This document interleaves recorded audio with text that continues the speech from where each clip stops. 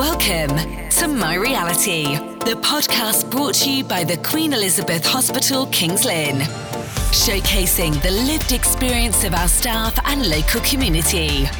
I'm Mark Breeden, one of the chaplains at Queen Elizabeth Hospital, Kings Lynn. I'm your host for My Reality, a podcast where you'll hear people talk about their experiences, how they feel, what presses their buttons and what gets them out of bed in the morning. If you're open to different communities and individuals who have a story lived in the midst of struggle, discrimination and adversity, My Reality gives voice to their story.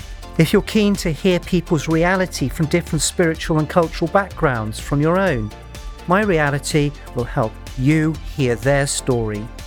I can't promise what you hear will be easy on the ear. What my guests say may be raw and perhaps uncomfortable. This podcast offers my guests an opportunity to let their lives speak honestly and with integrity. They're invited to share their story with you, the listener, drawing upon the experiences they have lived through. And you, the listener, are offered the chance to hear, to consider your own reality through the lived experience of my guest alongside your own. In this episode, as part of celebrating Black History Month, we are fortunate to have with us the Reverend Karlene Kerr, Vicar of St Faith's Church in Gaywood, Kings Lynn, and Acting Rector. She is Bishop's advisor concerning ethnic minority communities. She was born in Jamaica and came to the UK in 1970 at the age of 12. She trained as a nurse and was a frontline NHS nurse for several decades. She has a degree in contextual theology and a BSc from London School of Economics in social policy and administration. Karlene, welcome. Thank you. It's lovely you. to have you. Thank you. I'd like to start just to hear your story growing up in Jamaica. Growing up in Jamaica, I grew up with my parents and two younger brothers and an older sister and an older brother. My parents came to the UK, my father first, when he left when I was 5, and then my mother joined him a year later. So I was 6 at the time. And we went to live with our grandparents in the countryside.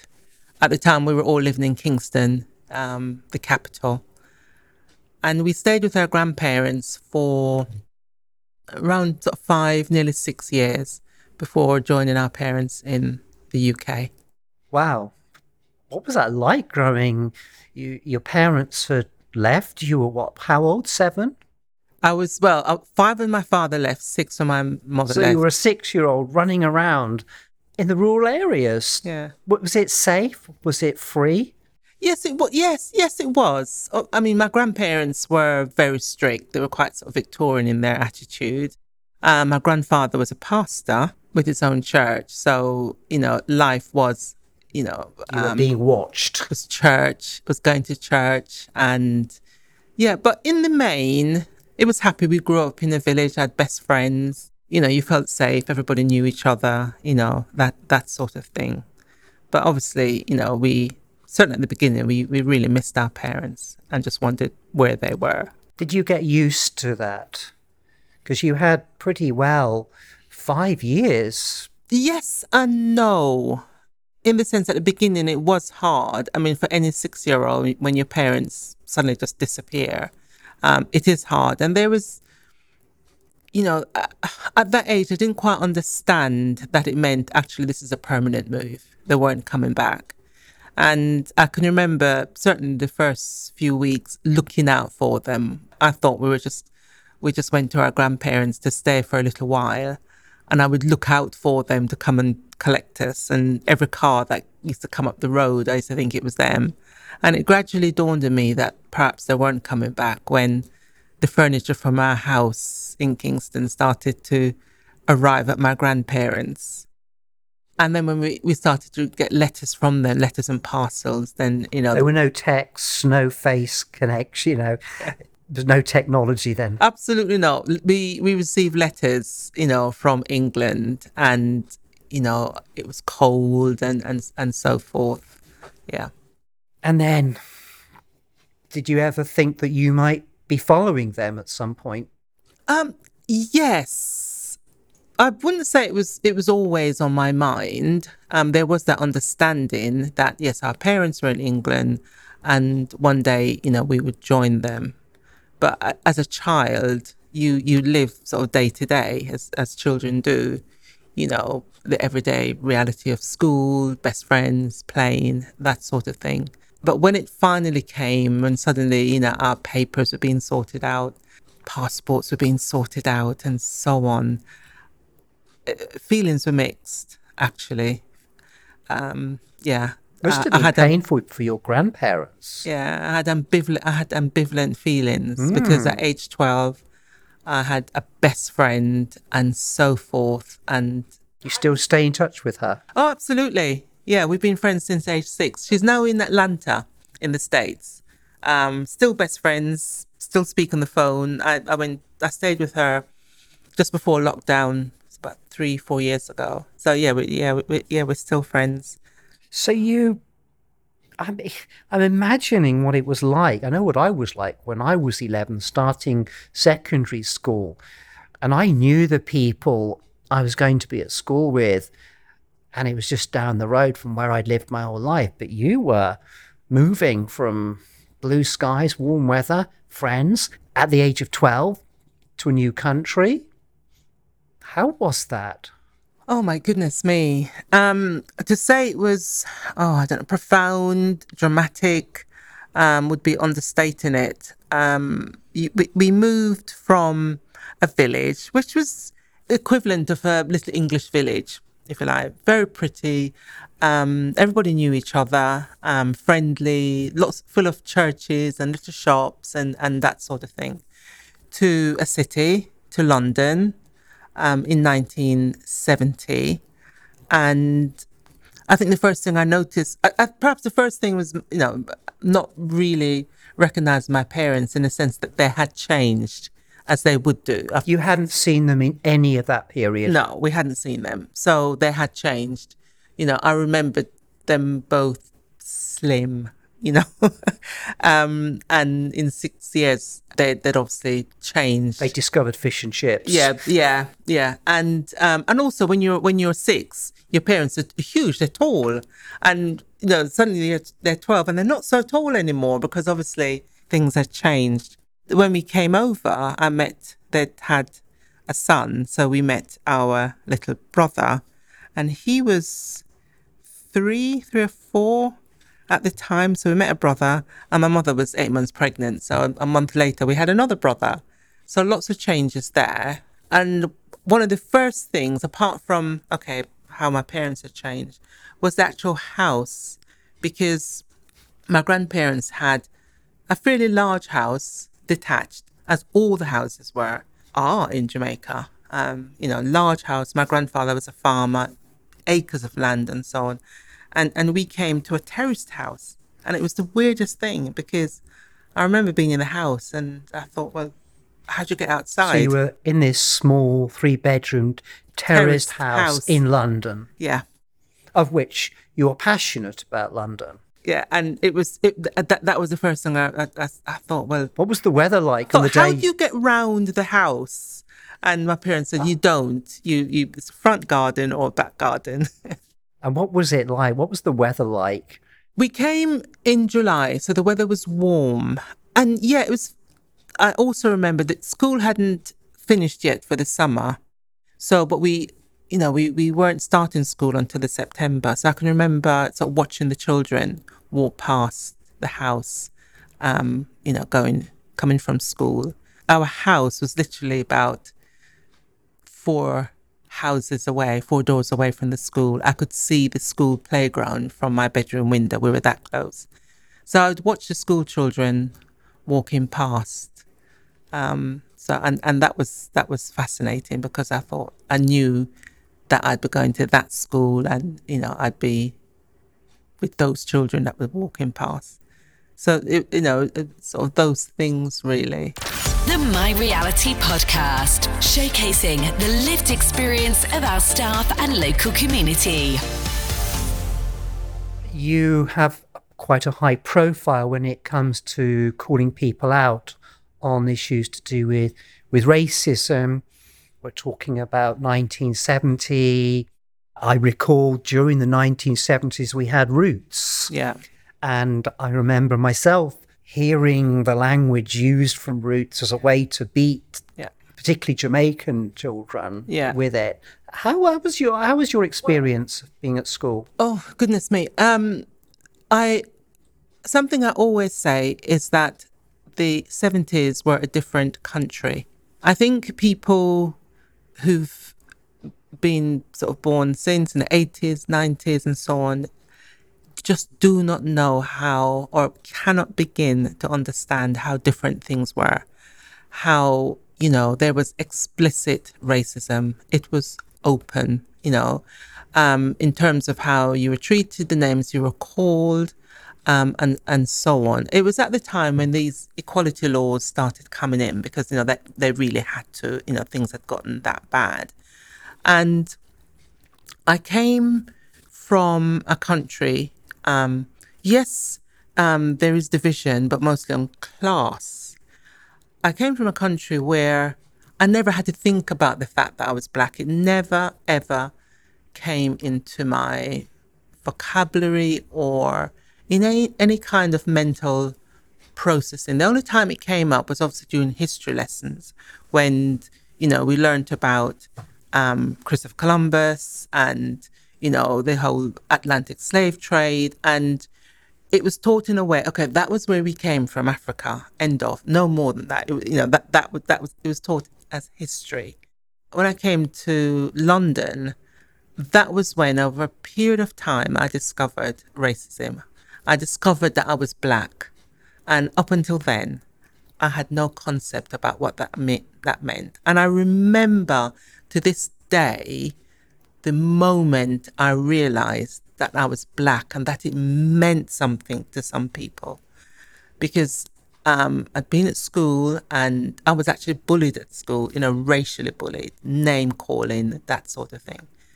And I remember opening the bathroom door and looking in the mirror at myself, at my reflection, and with this profound sense of shock that I was black.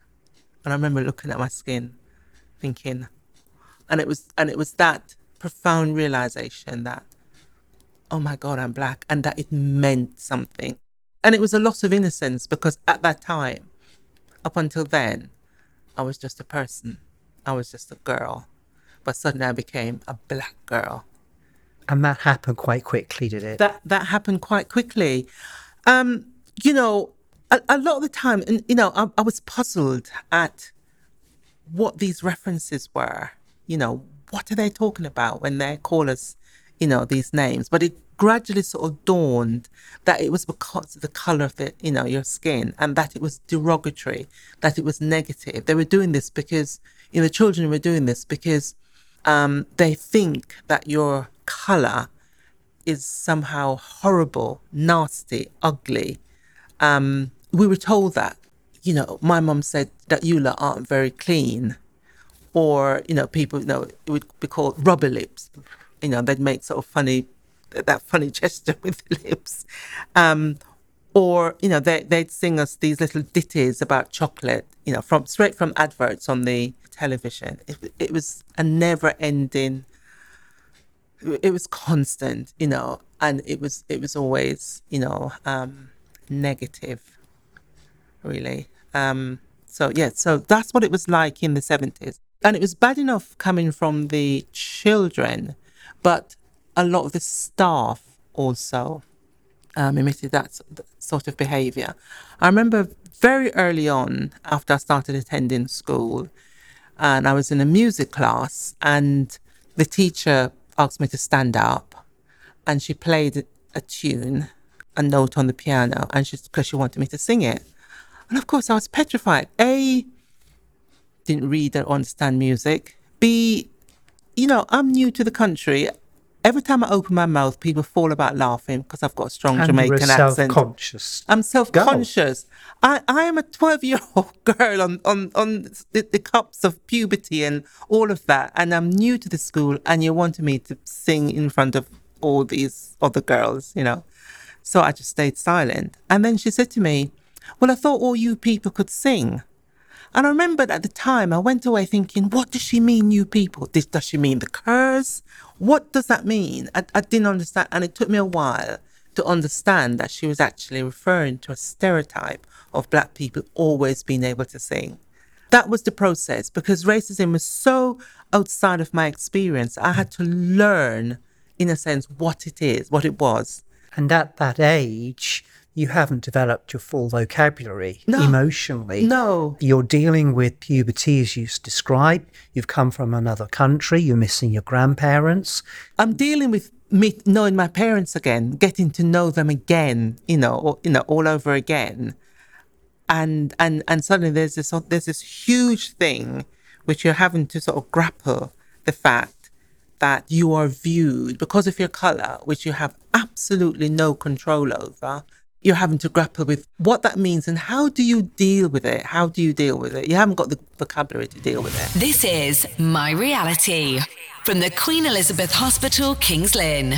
How did your faith kick in at that point? What kind of church were you going to? How did that relate to your church in Jamaica? What were your experiences of church as a 13-year-old, 14-year-old girl? Yeah.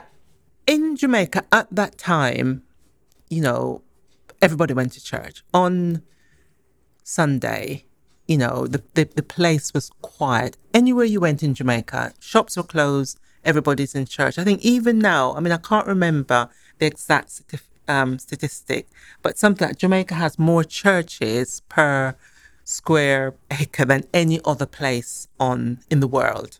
So if you can imagine, and things have changed, but can you imagine in 1970, everybody went to church in their Sunday best. In the village I grew up in St. Anne's, village called Epworth, there was a Methodist, Baptist, Anglican, Seventh-day Adventist, all these different churches. Everybody, the traffic was just church in their Sunday best and so on. So I came from that background. And I naturally wanted to carry and do that when I came. But my parents told me that they'd have very negative experience of going to church when they first came.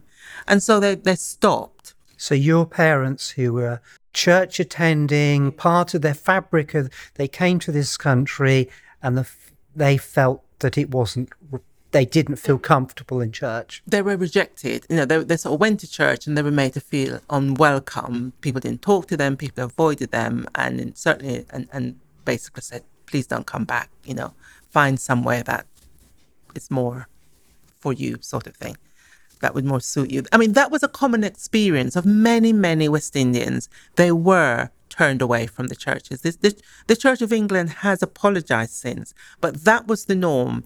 So they'd stopped going to church. And I went through a process where I wanted to go to church, but I didn't. Until when I was about 13, 14, I started to sort of make friends with other sort of black girls in the area we lived in, Perivale, and we'd go to sort of different churches, mainly Pentecostal churches. But it's an interesting question you ask, because around about 15, 16, 17, I did begin to question God.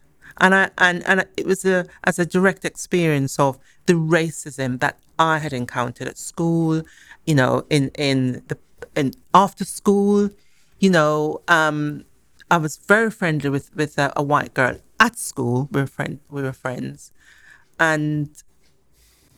but she would say, I can't invite you home because my parents don't like, it was that explicit.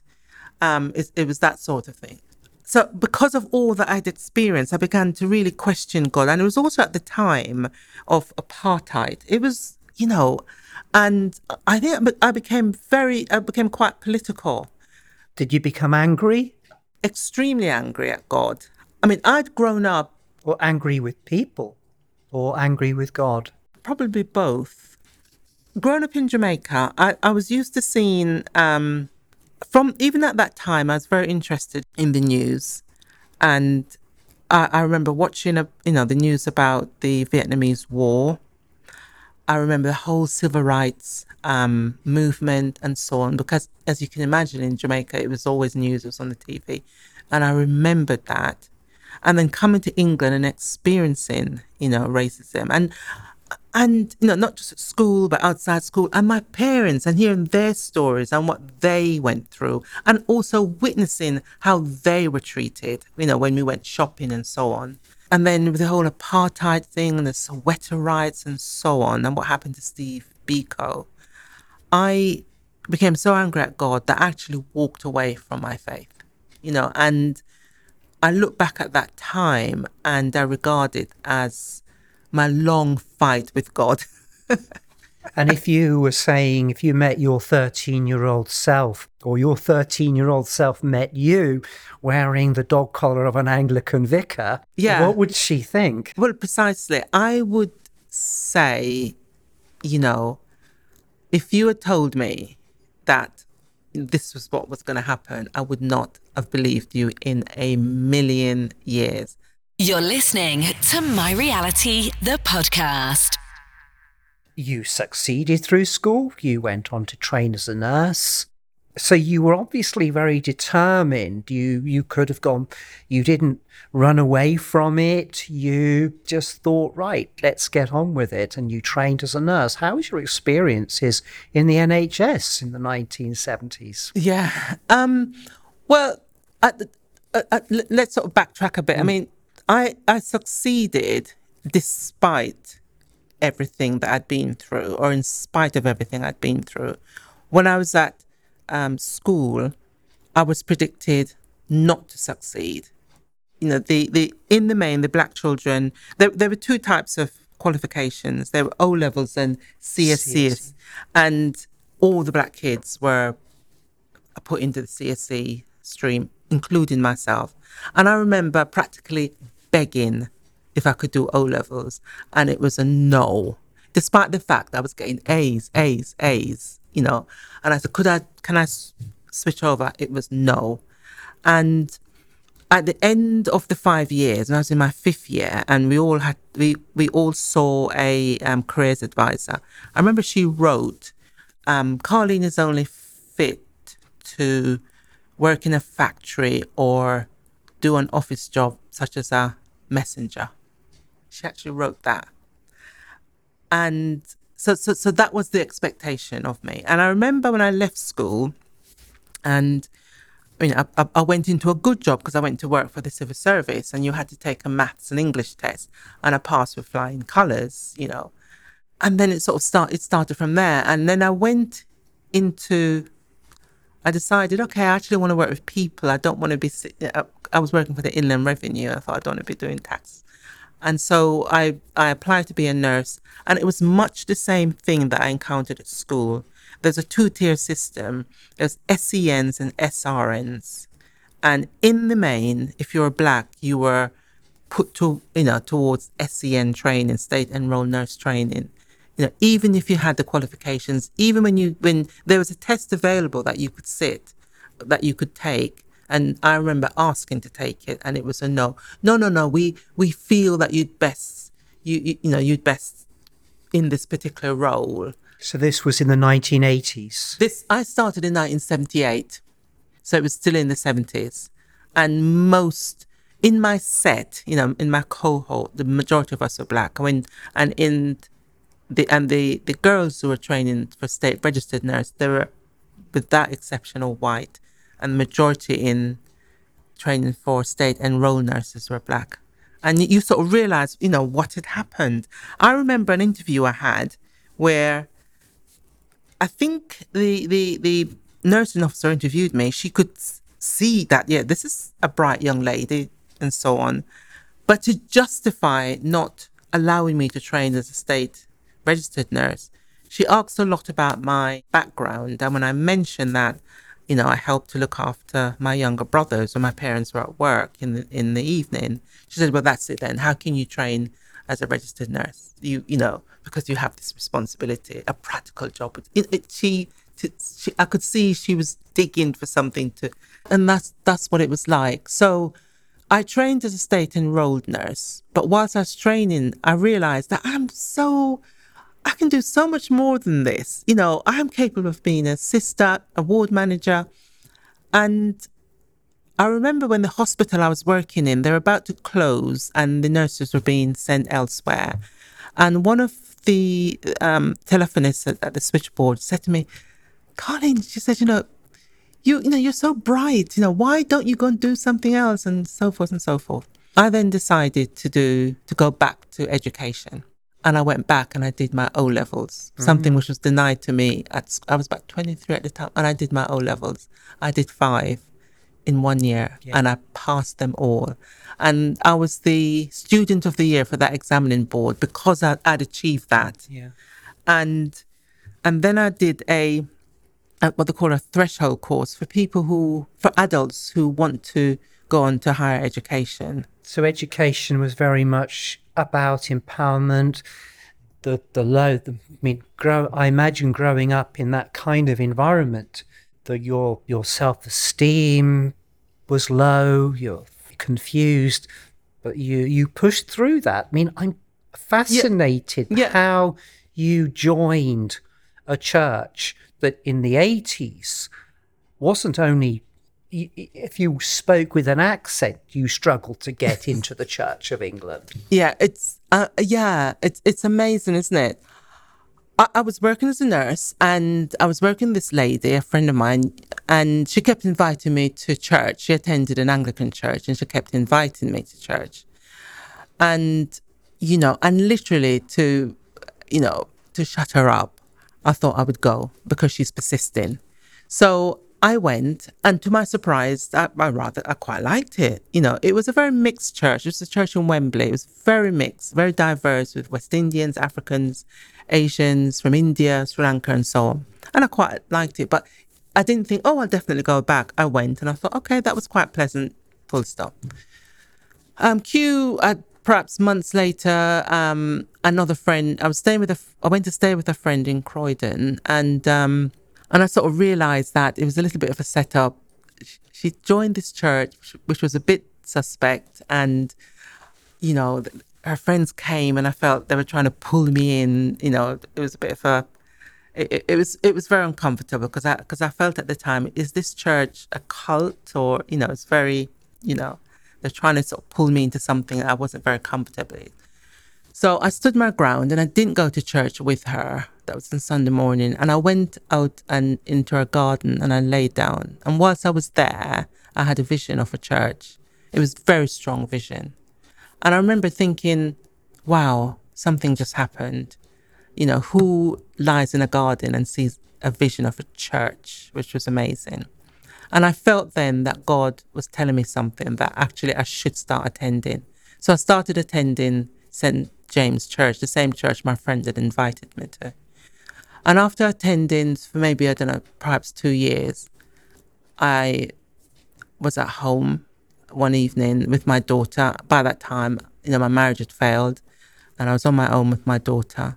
And I was in the kitchen, and I can remember to this day, something happened which I can't quite explain, but there was an explosion in me. That's the only way I can describe it. It was like there was just this explosion in me. And I heard this voice saying, this is what I want you to do, to train as a priest, go and speak to John.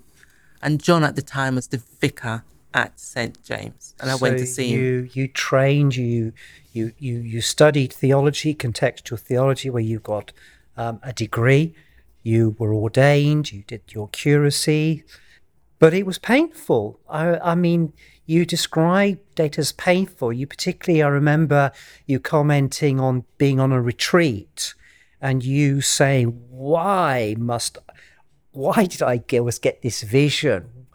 This is not what I want. But your spiritual director said some words to you about the mirror. I had a very difficult curacy. Not the whole time. I mean, that along the way I did meet some, supportive, encouraging people. But I did experience some difficulties, and some of it was due to my, to being a black woman, a confident, intelligent black woman, which a lot of people aren't used to dealing with. And anyway, I decided to go on a retreat. It was in Essex, run by nuns, and it was wonderful. I remember sitting in my room and I was praying to God, and I said, why did I experience this? Why did I go through such difficulties? Why? And it was God's voice. It wasn't a spiritual director. Whether you want to say it was the voice, whether it was my guardian angel, but it was as clear as day. And the voice said to me, because you held up a mirror which showed them that all was not right. And instantly understood that it wasn't me. I hadn't done anything wrong. It wasn't anything I had done. It was simply my presence which had caused the upset. So you're putting a mirror up to people to show them that things aren't what they seem. Things aren't nice and comfortable. Yeah. And the problem isn't me, a black woman. Yeah. The problem is you. Yeah. The problem is the way people, is how they relate to me, is how they engage with me. It's the problem is what people, is the unconscious drives, motivation, forces within people, and therefore, and how they relate. This is My Reality from the Queen Elizabeth Hospital, King's Lynn. It sounds exhausting to be you. It sounds exhausting to be on the receiving end, to experience God who's saying, well, I've got a vision for you. There's a vision, and that's not going to be easy because you have to be a voice. You are speaking truth to power. You are a prophetic. Would you see yourself as a prophetic figure in the sense of challenging the religious values that are still deeply racist? Yeah, that's interesting. Or is that a bit strong? That's interesting. I've never thought of it in that way. It is complicated. Sometimes, I do believe, we are called, and we're called to a particular ministry. And I believe I have been called to this ministry because it is about justice. And justice is on the heart of God. God is a God who's passionate about justice. God loves justice. Yes. Whether it's about the economy, whether it's about race, God loves justice. Poverty, gender. He's a God with justice on his heart. And I do believe I've been called to this ministry. And one of the things about being called, and this is something sometimes I wrestle with, is the fact that if you're called to something like this, it ain't going to be easy. It is going to be hard. It's going to be tough. And that's something you have to accept. But along with that, you have to learn how to manage it so it doesn't actually consume you or destroy you. So how do you care for yourself in the midst of this? How do you live with this? It has taken me a while to be able to, and I won't say it's easy. There are times when it still knocks me, when I'm still flawed, when I still get angry, but I lean on friends. And I've seen you in the gym.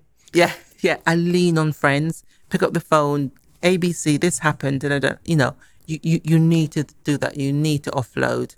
I have therapy, I talk about it. You need to understand why you reacted that way. Why did it affect you that way? You've had this since you were a child. Yeah, exactly. I read stuff, read, self-help articles, books, all of that. And ultimately, always go to God. Staying in touch with God. Always. And in a myriad of ways, whether I rant and rave and cry and why, but always, he shows me that he is with me. Whether he shows me that in visions, in dreams, or, somebody I haven't heard from for a while, I'll suddenly get a card from them, an encouraging card with the words that I just need to hear, or it's somebody from the congregation, or it's somebody not from the congregation who just tells me something which is encouraging. So for people maybe listeners who have serious doubts about God, and you will empathize with them because you went through that period in your life. But you kind of mentioned there that there are kind people, there are wonderful people in the church. The church was instrumental in South Africa in dismantling apartheid. Yeah. And so there's much to celebrate, and your life and your ministry have been very instrumental in challenging people as a mirror. Take a look at yourself. Yeah. You are complicit in this. It's not somebody else's fault. The My Reality podcast, showcasing the lived experience of our staff and local community. I'm kind of thinking on an easier topic. What's your music? How do you relax? How do you chill out? At first, let's say I don't think I chill out enough. I'm still working on that one. As you mentioned, the gym. So I like being physically fit, whether it's walking, running, just going to the gym, staying healthy. Friends are a big, plus for me, big area of support. I am passionate about films, so they're my go-to place of just escape, and films, and I would say, what I call classic drama, very good TV dramas, music, huge, and so on. So that's how I escape. So you love sitting down with a good Netflix box or something. Shouldn't be advertising Netflix, should I? No. but films or writing. And so you write, you pray, you go for walks, you go to the gym, and that's how you survive in the midst of that crazy world that you have lived through and flourished. You have no regrets. No, but and another way of coping is boundaries. You need to set yourself boundaries. You need to say, okay, if this particular individual, for whatever reason, can only speak to you in a particular way, and so on, or says weird things to you, you set boundaries. You limit exposure to that person. It's that sort of thing. You don't put yourself in a position where it's about self-protection. So you don't put yourself in a position where you are going to get attacked. So Karlene, you have put yourself in the front line. You were put in the front line against your choice. You probably would have loved to have stayed in Jamaica, and you flourished, as I've said. I mean, I'm thinking now, there's no talk of retirement yet, but I know that there's changes you'd like to make in your life. I'm wondering, how would you like to be remembered? Wow, what a question. How would I like to be remembered? By the ones that really matter, family and friends. As somebody, I hope they'll remember me as somebody kind, helpful, generous when I can, and who flourished, who despite everything, the setbacks, the obstacles that were put in your way, always got up. No matter, I get knocked down, but I get up again. My brother, one of my brothers probably put it subtly, but I try not to say the word he actually said. He said, Karlene is the sort of person who will fall down in, but will get up smelling of roses. But Karlene, I've known you for a bit, and it's been challenging, and it's been lovely to hear. Well, lovely's not the word. You've shared with us something very powerful, something very evocative and challenging for us to face. Kindness is something that you'd like to be remembered for, in spite of everything that you've faced. But sometimes you've had to confront unkindness. Yeah. And are there ways of confronting unkindness with kindness? Yeah. I've gotten to the point, and it's taken me a while, I'm going to be honest with you. I think there have been times when people have been unkind, people have been rude, people have been cruel, and I have taken it. I've not responded because absorbed it. I've absorbed it. Because there's a thought in me that I'm going to react react, and I'm going to react inappropriately. I don't trust myself to respond in an appropriate way.